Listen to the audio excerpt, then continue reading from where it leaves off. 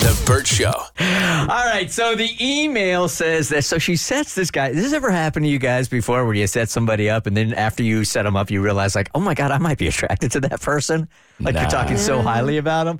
So that's exactly what she did. She sets her friends up with a guy friend of hers, and now she's jealous of a couple, and she wants to know what to do about it. Mo's got the email. Bert Show, I need your advice because I'm feeling like a really crappy friend. I don't want to screw over my friend, but I also don't want to screw over myself either.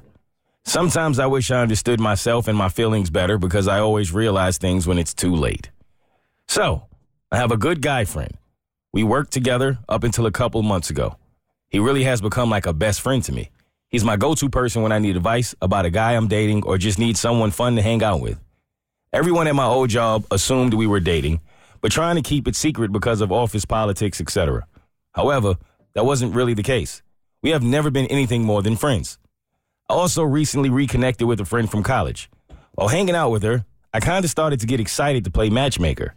She is single. He is single. So while she and I were hanging out, I called him to meet up with us.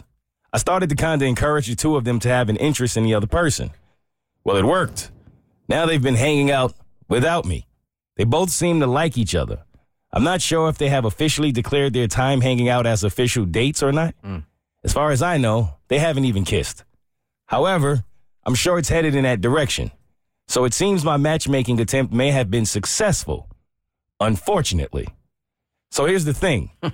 I never thought of him as anything more than a friend, but I don't know if it's some weird jealousy because he's paying so much attention to someone I know, or if talking him up to her has made me see him in a totally different way. But now, I think I'm starting to have feelings for him, and I'm totally regretting trying to connect him. I don't know what to do. How do I stop their relationship from going further so I can explore the possibility of him and me? Tabitha. Tabitha, you don't want him. If you really, really cared about this man and had those type of feelings, you would have had them prior to setting him up with your friend. I firmly believe that. I think it's something that pinged in the back of your brain, and there is some jealousy going on there. But I think the minute it's you want him because you can't have him, and I think the minute you get him, you're not going to be happy with him. What you guys think of that? I agree. I completely agree. I feel like it's one of those situations where she would get him and then she'll miss the friendship. I don't think you should actually mess up the friendship. You have a good thing going.